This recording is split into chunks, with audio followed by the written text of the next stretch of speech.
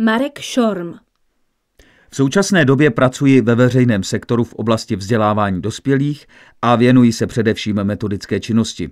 Ve své předchozí praxi jsem prošel také komerčním sektorem a neziskovou sférou. V komerčním sektoru jsem si vyzkoušel práci na vlastní noze, kde jsem zpracovával data a vytvářel multimediální prezentace pro IT firmy.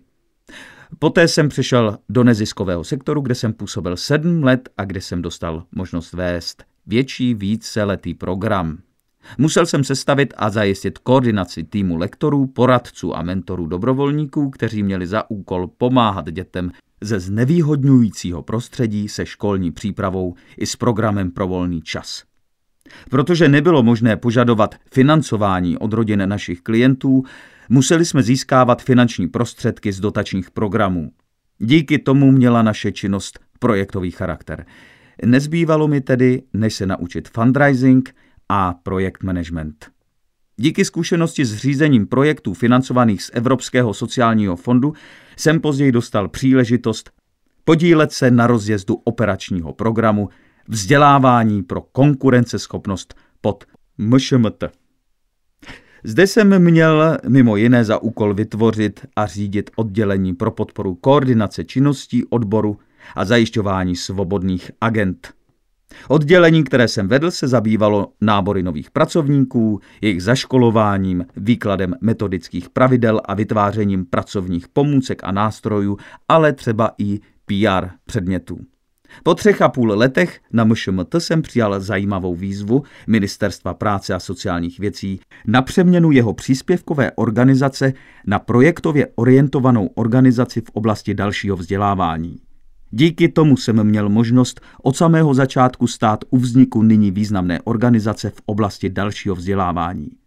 V době, kdy můj nový zaměstnavatel rozjížděl řadu nových projektů, jsem měl za úkol rozvíjet odbornou stránku této nové organizace, což mimo jiné znamenalo přesvědčit ke spolupráci odborníky na problematiku vzdělávání dospělých.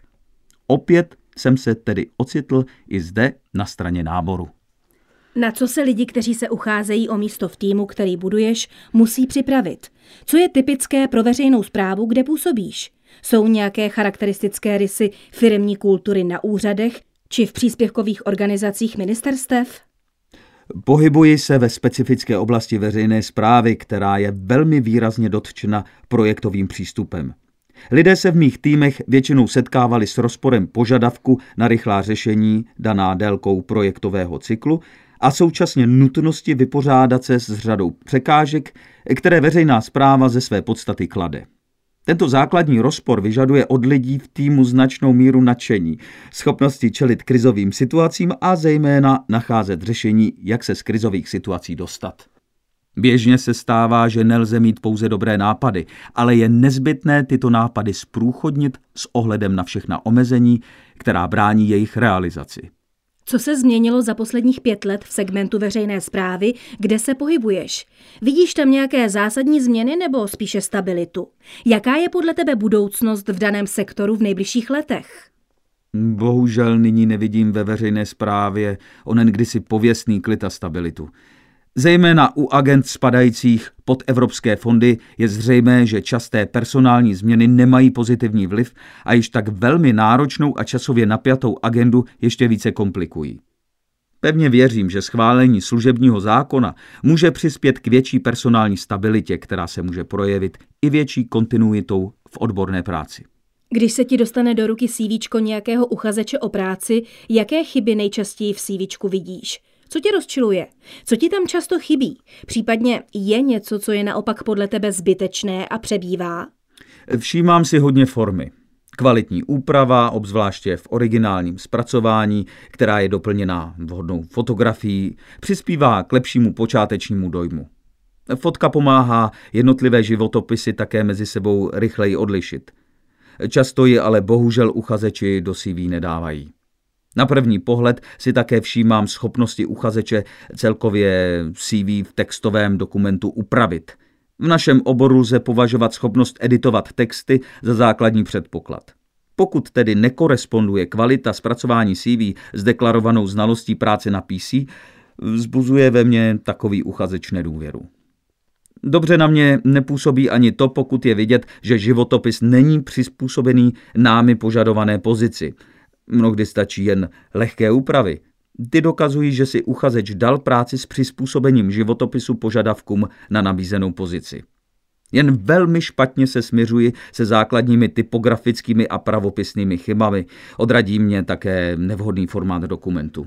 A co v CVčku oceňuješ?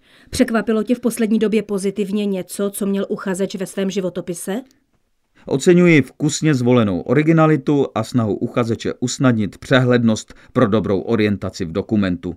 Velmi oceňuji schopnost vystihnout důležité momenty na malém rozsahu textu. Vždy mě potěší, pokud je vidět, že uchazeč má i dimenzi nepracovní, kterou dokáže vkusně zakomponovat do životopisu. V poslední době to byl například hezky začleněný údaj o dosaženém nejlepším čase uchazeče na půlmaratonu. A teď už k osobnímu setkání se zájemcem o práci.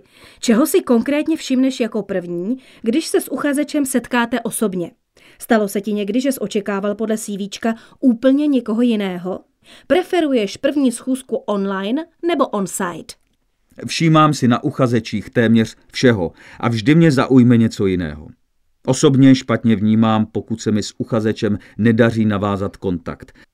Překvapen tím, kdo na pohovor dorazí, spíš nebývám, jelikož se snažím předem si uchazeče nepředstavovat. V čem tě poslední dobou někdo pozitivně překvapil při pohovoru? Co jsi ocenil?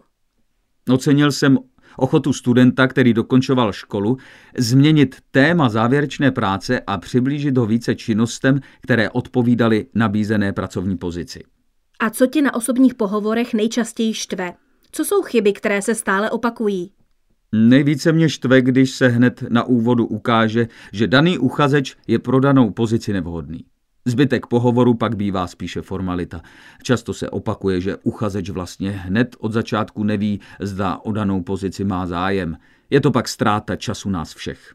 Na jakou tvoji otázku na pohovoru často uchazeči neumí odpovědět?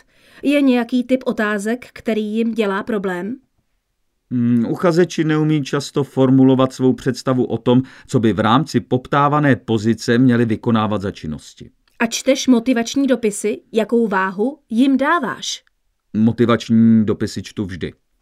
Považuji je za jakýsi jazyček na vahách, když si nejsem jistý, zda uchazeče pozvat na pohovor. Zájmu uchazeče o pozici přikládám velkou váhu a proto mě může motivačním dopisem přesvědčit.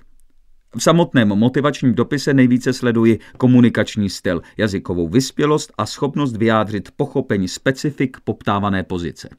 Jak moc si ceníš originality uchazečů, ať při osobním pohovoru, ale i v CV, motivačním dopise či v online prezentaci?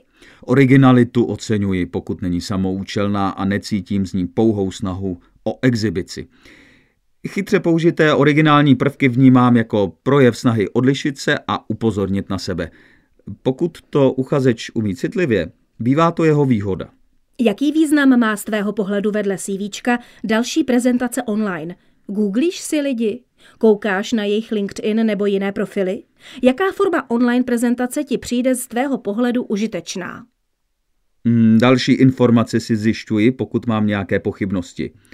LinkedIn mi pomáhá vidět vazby na pracovní kontakty. Google využívám, pokud si potřebuji něco z uvedených informací o uchazeči ověřit.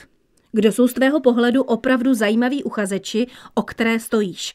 Kdo je pro tebe zajímavý a má potenciál a jaký musí být, co musí mít? Musí mě přesvědčit, že má odborný potenciál a že není uzavřený dalšímu odbornému rozvoji. Uchazeč by měl předvést zájem o nabízenou pozici a měl by mít dobrou představu o tom, jakým způsobem takovou pozici pojmout. Osobnostně by měl být kompatibilní s nastavením celého týmu a měl by vyhovět z hlediska celkového dojmu, který je souborem osobnostních, odborných i formálních projevů.